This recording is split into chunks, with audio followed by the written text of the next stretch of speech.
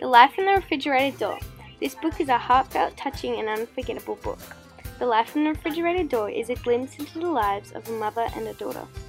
In this book there is a series of notes written from a loving mother and her devoted 15-year-old daughter, Claire. The mother and Claire are fighting strong to defeat the mother's cancer, as Claire fights hard to stay strong for her mother. Claire and her mum live alone. The mum works as a midwife. They rarely find themselves in the same room at the same time, and it often seems that the only thing they can count on are notes to each other on the refrigerator door.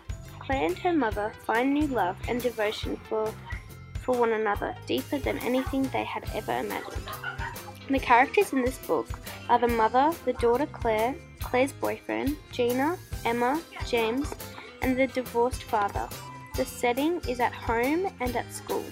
The thing I like about this book is that it is very warming to the heart and makes you think about other people and to make sure you look after them as you would want to be looked after. This book is a very sad book, but I like how they send notes to each other the whole time.